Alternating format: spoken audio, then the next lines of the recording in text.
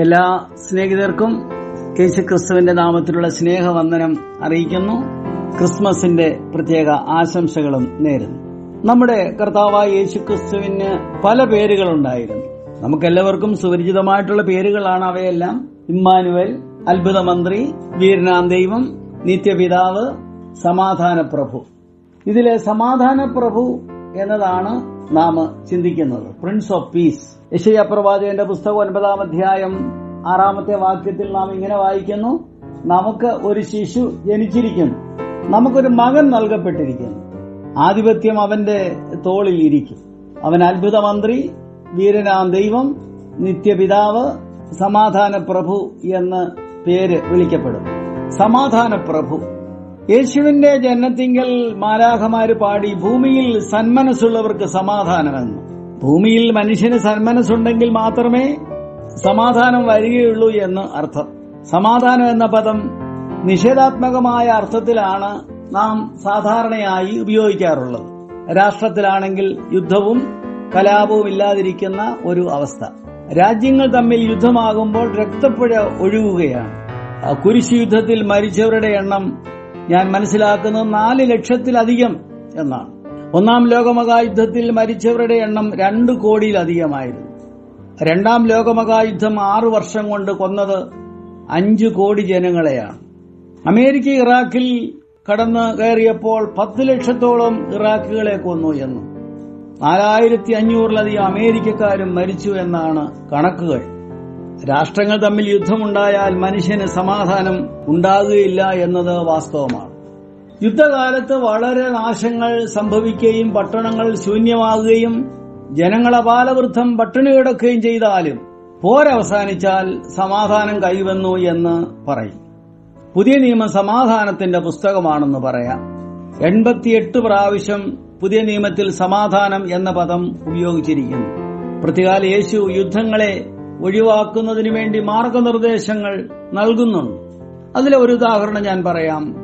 പീലാത്തോസിന്റെ അരികിൽ യേശുവിനെ വിസ്തരിക്കുവാൻ കൊണ്ടുവരുമ്പോൾ യേശുവിനെതിരെയുള്ള വലിയൊരു ആരോപണം റോമൻ ചക്രവർത്തിക്കെതിരെ ഇവൻ സംസാരിച്ചു എന്നാണ്. കപ്പം കൊടുക്കരുതെന്ന് ജനങ്ങളെ പഠിപ്പിക്കുന്നു.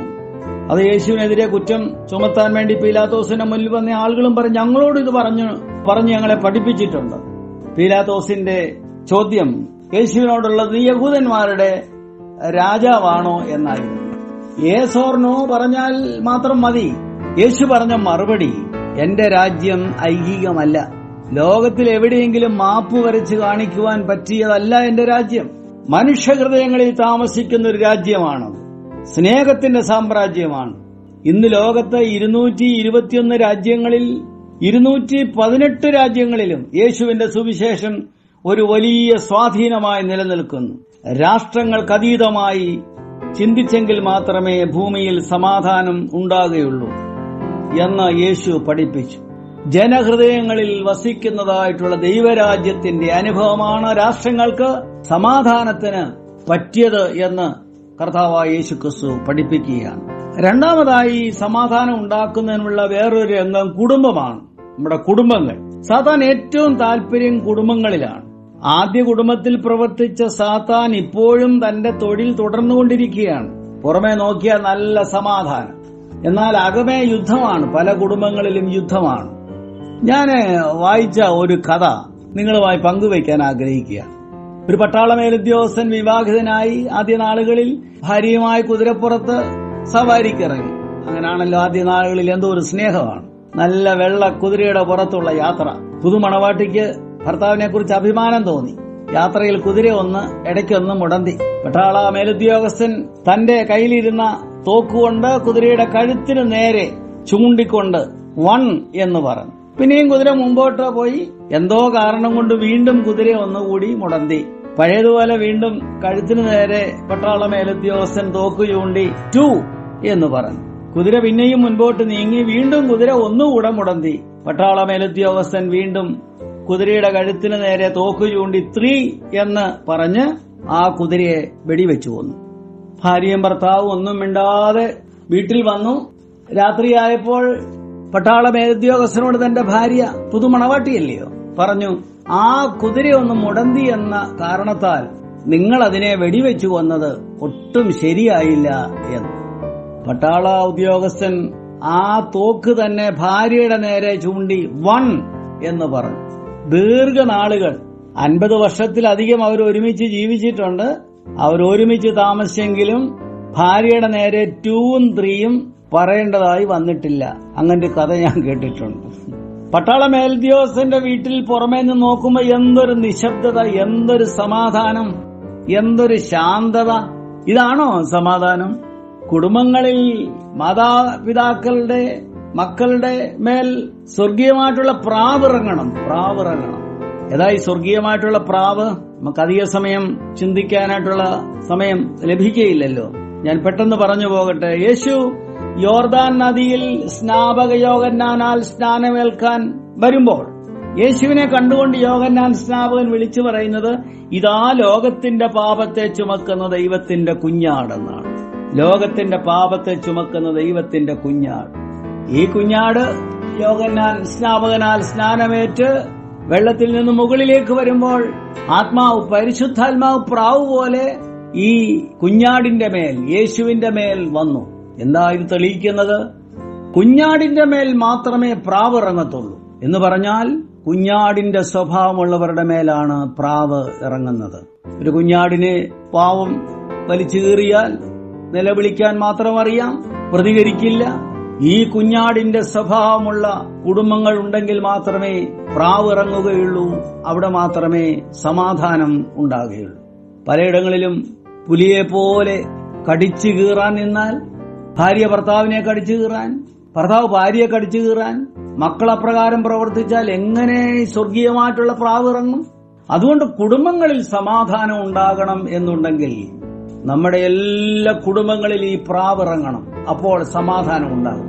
നമ്മുടെ കൊച്ചു കൊച്ചു കുടുംബങ്ങളിൽ ഈ പ്രാവ് ഇറങ്ങി ഈ സമാധാനം ഉണ്ടാകുമ്പോൾ അത് നമ്മുടെ സഭയിലേക്ക് പടരും, നമ്മുടെ സമൂഹത്തിലേക്ക് അത് പകർത്താനായിട്ട് കഴിയും. അപ്പൊ നമ്മുടെ കുടുംബങ്ങൾ സമാധാനം കാത്തുസൂക്ഷിക്കുന്ന കുടുംബങ്ങളായി മാറണം. അതിന് ഈ പ്രാവ് ഇറങ്ങേണ്ടത് ആവശ്യമാണ്. മൂന്നാമത്തെ കാര്യം, ശരീരത്തിൽ രോഗം വരുമ്പോൾ സമാധാനം ഉണ്ടാകുകയില്ല. സമാധാന പ്രഭുവായ കർത്താവ് രോഗത്തെ സൗഖ്യമാക്കി സമാധാനം നൽകുന്ന കർത്താവാണ്. ചിലപ്പോൾ രോഗം സൗഖ്യമായില്ലെങ്കിൽ അതിനെ അതിജീവിക്കുവാനുള്ള ദൈവകൃപ തമ്പുരാൻ നമുക്ക് നൽകും. അങ്ങനെ നമ്മുടെ ജീവിതത്തിൽ ശാന്തതയുണ്ടാകും.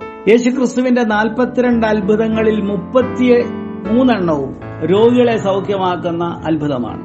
എന്തുകൊണ്ടാണ്? ശാന്തി നൽകാൻ, സമാധാനം നൽകാൻ വേണ്ടിയാണ് കർത്താവ് അങ്ങനെ ചെയ്തത്. നമ്മൾ യെശയ്യാ പ്രവാചകന്റെ പുസ്തകം 53 അധ്യായത്തിൽ അതിന്റെ 5-ാമത്തെ വാക്യത്തിൽ നാം വായിക്കുന്നത്, അവിടെ പ്രവാചകൻ പറയുകയാണ്, എന്നാൽ അവൻ നമ്മുടെ അതിക്രമങ്ങൾ നിമിത്തം മുറിവേറ്റും നമ്മുടെ അകൃത്യങ്ങൾ നിമിത്തം തകർന്നു വിരിക്കുന്നു. നമ്മുടെ സമാധാനത്തിനായുള്ള ശിക്ഷ അവന്റെ മേലായി, അവന്റെ അടിപ്പിണരുകളാൽ നമുക്ക് സൗഖ്യം വന്നും ഇരിക്കുന്നു. നമ്മുടെ അതിക്രമങ്ങൾ നിമിത്തം മുറിവേറ്റും തകർന്നുമിരിക്കുന്ന കർത്താവ് നമ്മുടെ സമാധാനത്തിനായുള്ള ശിക്ഷ അവന്റെ മേൽ അവൻ ഏറ്റെടുക്കുകയായിരുന്നു. അങ്ങനെയാണ് നമുക്ക് സൗഖ്യം നൽകി തന്നിരിക്കുന്നത്. എന്തിനു വേണ്ടി? നമുക്ക് സമാധാനം ലഭിക്കുന്നതിന് വേണ്ടി. ഏറ്റവും നല്ല ഉദാഹരണമുണ്ട്. മർക്കോസിന്റെ സുവിശേഷം 5-ാം അധ്യായത്തിൽ അതിന്റെ 25-ാമത്തെ വാക്യമൊക്കെ വായിക്കുമ്പോൾ, 12 വർഷമായി രക്തസ്രവക്കാരി സ്ത്രീയായിരുന്നു. എല്ലാം നഷ്ടപ്പെട്ടവള്, ശാരീരികമായും മാനസികമായും എല്ലാം തകർന്നിരിക്കുന്ന ഒരു സ്ത്രീ കർത്താവായ യേശുവിന്റെ അരിയിലേക്ക് വന്നു. യേശുവിനെ അഭിമുഖീകരിക്കാൻ അവൾക്ക് പ്രയാസമായിരുന്നു, രക്തസ്രവക്കാരി സ്ത്രീയായതുകൊണ്ട്. അവള് വന്ന് കർത്താവിന്റെ വസ്ത്രത്തിന്റെ തൊങ്ങലിൽ വന്ന് തൊടുകയായിരുന്നു. കർത്താവിങ്കിൽ നിന്ന് ശക്തി പുറപ്പെട്ടു. കർത്താവ് ചോദിക്കുക, എന്നെ ആരാ തൊട്ടതെന്ന്. അപ്പൊ പാവപ്പെട്ട സ്ത്രീ പറയോ, യേശുവെ ഞാനാ തൊട്ടത്, ഞാനാ മനഃപൂർവ്വമായി തൊട്ടത്, നിന്റെ വസ്ത്രത്തിന് തൊങ്ങല് തൊടുകയായിരുന്നു, എനിക്ക് സൗഖ്യമായെന്ന്. കർത്താവ് അവിടെ പറയുന്ന ഒരു വാക്കുണ്ട്, മോളെ സമാധാനത്തോടെ പോകാൻ. നമ്മുടെ രോഗത്തിൽ നമുക്കിതുപോലെ ചില വേദനകൾ ഉണ്ടാകുമ്പോൾ സമാധാനം നഷ്ടപ്പെടും. അപ്പൊ നമ്മെ സൗഖ്യമാക്കാനായി, നമ്മെ തൊടാനായി നമ്മുടെ കർത്താവിന് കഴിയും. നമ്മൾ വിശ്വാസത്തോടെ തൊടുകയാണെങ്കിലും നമുക്ക് സൗഖ്യമുണ്ടാകും. അതുകൊണ്ട് എന്നെ കേൾക്കുന്ന പ്രിയപ്പെട്ടവരെ, നമ്മുടെ രോഗത്തിന്റെ മധ്യത്തിൽ, ഇതുപോലെയുള്ള ഭാരങ്ങളുടെ മധ്യത്തിൽ നാം വേദന അനുഭവിക്കുന്നെങ്കിൽ വിശ്വാസത്തോടെ കർത്താവിന്റെ അരികിലേക്ക് അടുത്തിയല്ല, അവൻ നമ്മെ തൊടുന്ന, നമ്മുടെ മുറിവുകളെയൊക്കെ ഉണക്കുന്ന, നമ്മുടെ സമാധാനത്തിന് വേണ്ടിയുള്ള ആ ശിക്ഷ മുഴുവൻ കർത്താവ് ഏറ്റെടുക്കുകയായിരുന്നു. അവൻ നമുക്ക് സമാധാനം നൽകി, രോഗസൗഖ്യം നൽകി നമ്മെ വഴി നടത്തുന്ന നല്ല കർത്താവാണ്. അടുത്ത എനിക്ക് പറയാനുള്ളത്, ആകുല ചിന്തയാൽ സമാധാനം നഷ്ടപ്പെടുന്നവരുണ്ട്. ആകുല ചിന്തയാൽ.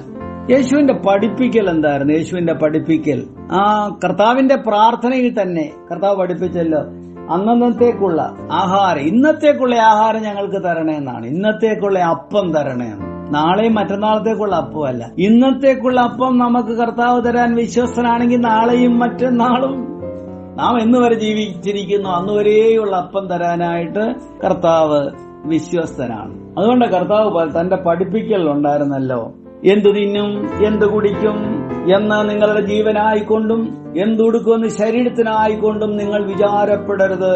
കാക്കകളെ നോക്കണം, അവ കളപ്പുരയിലൊന്നും കൂട്ടിവെക്കുന്നില്ലെങ്കിലും അവയെല്ലാം തമ്പുരാൻ പുലർത്തുന്നു.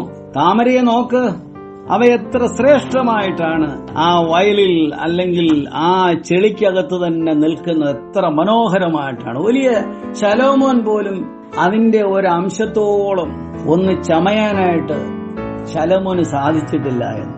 അപ്പോൾ ആകുല ചിന്തയാൽ അസമാധാനം ജീവിതത്തിൽ ഉണ്ടാവും. അതുകൊണ്ടാണ് കർത്താവ് നിങ്ങൾ വിചാരപ്പെടരുത്, നിങ്ങളുടെ ആവശ്യങ്ങളൊക്കെ എന്റെ മുൻപാകെ സമർപ്പിക്കണം. അതുകൊണ്ടാണല്ലോ പൗലോസപ്പോസ്തലൻ പറഞ്ഞൊരു വാക്കുണ്ട്, ഒന്നിനെക്കുറിച്ചും വിചാരപ്പെടരുത്, എല്ലാറ്റിലും പ്രാർത്ഥനയാലും അപേക്ഷയാലും നിങ്ങളുടെ ആവശ്യങ്ങൾ സ്തോത്രത്തോടുകൂടെ ദൈവത്തോട് അറിയിക്കത്രേ വേണ്ടത്. എന്നാൽ സകല ബുദ്ധിയെയും കവിയുന്ന ദൈവസമാധാനം, പൗലോസപ്പോസ്തലന്റെ വാക്കതാണ്, എന്നാൽ സകല ബുദ്ധിയെയും കവിയുന്ന ദൈവസമാധാനം നിങ്ങളുടെ ഹൃദയങ്ങളെയും മനസ്സുകളെയും ക്രിസ്തുയേശുവിങ്കൽ കാക്കും. പ്രിയപ്പെട്ടവരെ, ആകുല ചിന്തയാൽ കഴിഞ്ഞുകൂടുമ്പോൾ നമുക്ക് സമാധാനം ഉണ്ടാകത്തില്ല. വിചാരപ്പെടരുത്. എത്ര ശക്തമായിട്ടാണ് നമ്മുടെ കർത്താവ് നമ്മെ പഠിപ്പിച്ചിരിക്കുന്നത്. അധ്വാനിക്കുന്നവരും ഭാരം ചുമക്കുന്നവരുമായുള്ളവർ എല്ലാവരും എന്റെ അടുക്കൽ വാ, ഞാൻ നിങ്ങളെ ആശ്വസിപ്പിക്കാം, ഞാൻ നിങ്ങളെ ധൈര്യപ്പെടുത്താം, ഞാൻ നിങ്ങൾക്ക് സമാധാനം നൽകാം എന്നാണ് കർത്താവ് നമ്മെ പഠിപ്പിച്ചിരിക്കുന്നത്. അതുകൊണ്ട് നമ്മുടെ ജീവിതത്തിന്റെ എന്തെല്ലാം പ്രതിസന്ധികളാണെങ്കിലും അതൊക്കെ നമ്മെ സമാധാനമില്ലാത്തവരാക്കി തീർക്കുമ്പോൾ യേശുവിന്റെ അരിയിലേക്ക് അടുത്ത് ചെല്ലുന്ന വേളയിൽ അവൻ നമുക്ക് സമാധാനം നൽകുന്ന കർത്താവാണ്. നമുക്ക് കുറെ കൂടെ കർത്താവിന്റെ സന്നിധിയിലേക്ക് അടുത്ത് ചെല്ലാം. പ്രത്യേകിച്ച് ഒരു വർഷം ഈ 2021 അവസാനിക്കാനായിട്ട് പോവുകയാണ്. സമാധാനത്തിന്റെ പ്രഭുവായിരിക്കുന്ന കർത്താവിനെ നമുക്ക് ആശ്ലേഷിക്കാം. കർത്താവെ, ഞങ്ങൾക്ക് അങ്ങയെ മതി, അങ്ങ് ആരിലും ഉന്നതനാണ്, അങ്ങ് ആരിലും ശ്രേഷ്ഠനാണ്, അങ്ങല്ലാതെ ഞങ്ങൾക്കൊരാശ്രയമില്ല എന്ന് പറഞ്ഞുകൊണ്ട് കർത്താവിന്റെ സന്നിധിയിലേക്ക് നമുക്ക് അടുത്ത് ചെല്ലാം. അവൻ നമ്മുടെ സമാധാനമാണ്. അവൻ നമ്മുടെ ആ പ്രവാചകൻ പറഞ്ഞ എന്തു നല്ല വാക്കാണ്, അവൻ സമാധാനത്തിന്റെ പ്രഭുവാണ്, പ്രിൻസ് ഓഫ് പീസ് ആണ്. സമാധാനത്തിന്റെ പ്രഭുവായിരിക്കുന്ന കർത്താവായ യേശുക്രിസ്തുവിൽ ആശ്രയിപ്പാൻ എല്ലാവർക്കും ഇടയാകട്ടെ. ഒരിക്കൽ കൂടെ ക്രിസ്മസിന്റെ ആശംസകളും പുതുവത്സരാശംസകളും നേരുന്ന കർത്താവ് നമ്മെ എല്ലാവരെയും സമൃദ്ധമായി അനുഗ്രഹിക്കട്ടെ. ആമേൻ.